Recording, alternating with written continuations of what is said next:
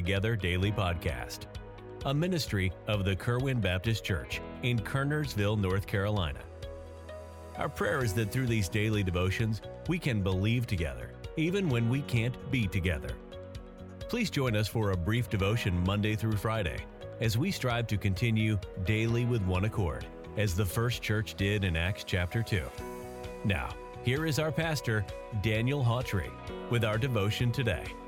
Well, good morning. This is Pastor Hawtrey. Thank you for joining us for Believing Together. I want to read out of Psalm 116, verse 16 this morning. O Lord, truly I am thy servant. I am thy servant and the son of thine handmaid. Thou hast loosed my bonds. Now, this is David speaking, and we take a listen in on David as he classifies himself. He certainly had plenty of options, didn't he? He could have called himself king, could have called himself warrior. How about psalmist? Certainly wrote so many of the Psalms.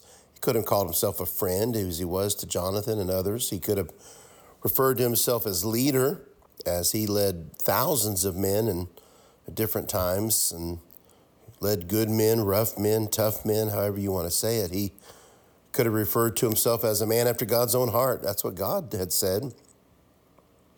In fact, David could have said, I'm the giant killer, as we know what happened with Goliath, and even more we could come up with. But David characterized here himself as God's servant. I am thy servant. And he uttered that commitment directly to God. Truly, he said. Notice that, truly, I am thy servant. He was born a servant, and his mother was a servant too, so he was doubly a servant. After all, God had loosed his bonds. God had delivered him from his enemies, freed him from his bad decisions, freed him from calamities that came his way, and relieved him from his troubles. What else would he want to be other than a servant? It was the greatest honor of all. You know, it seems today that everyone relishes titles. Isn't that something? They have such a ring to them, don't they? You see, titles impress people, but servants impress God. How do you classify yourself? Do you want the spotlight, the applause, the position, even the glory? Are you committed enough to truly be God's servant?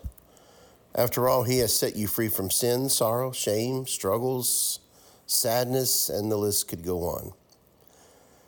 Now, granted, servant might not rank high in today's economy, but in God's kingdom, it's the greatest of all.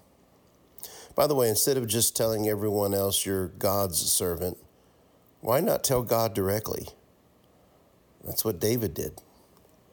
God bless you. Thanks for listening today, and we'll talk with you next time here on Believing Together. We are thankful that you joined us for this podcast today. We encourage you to subscribe to the Believing Together Daily Podcast.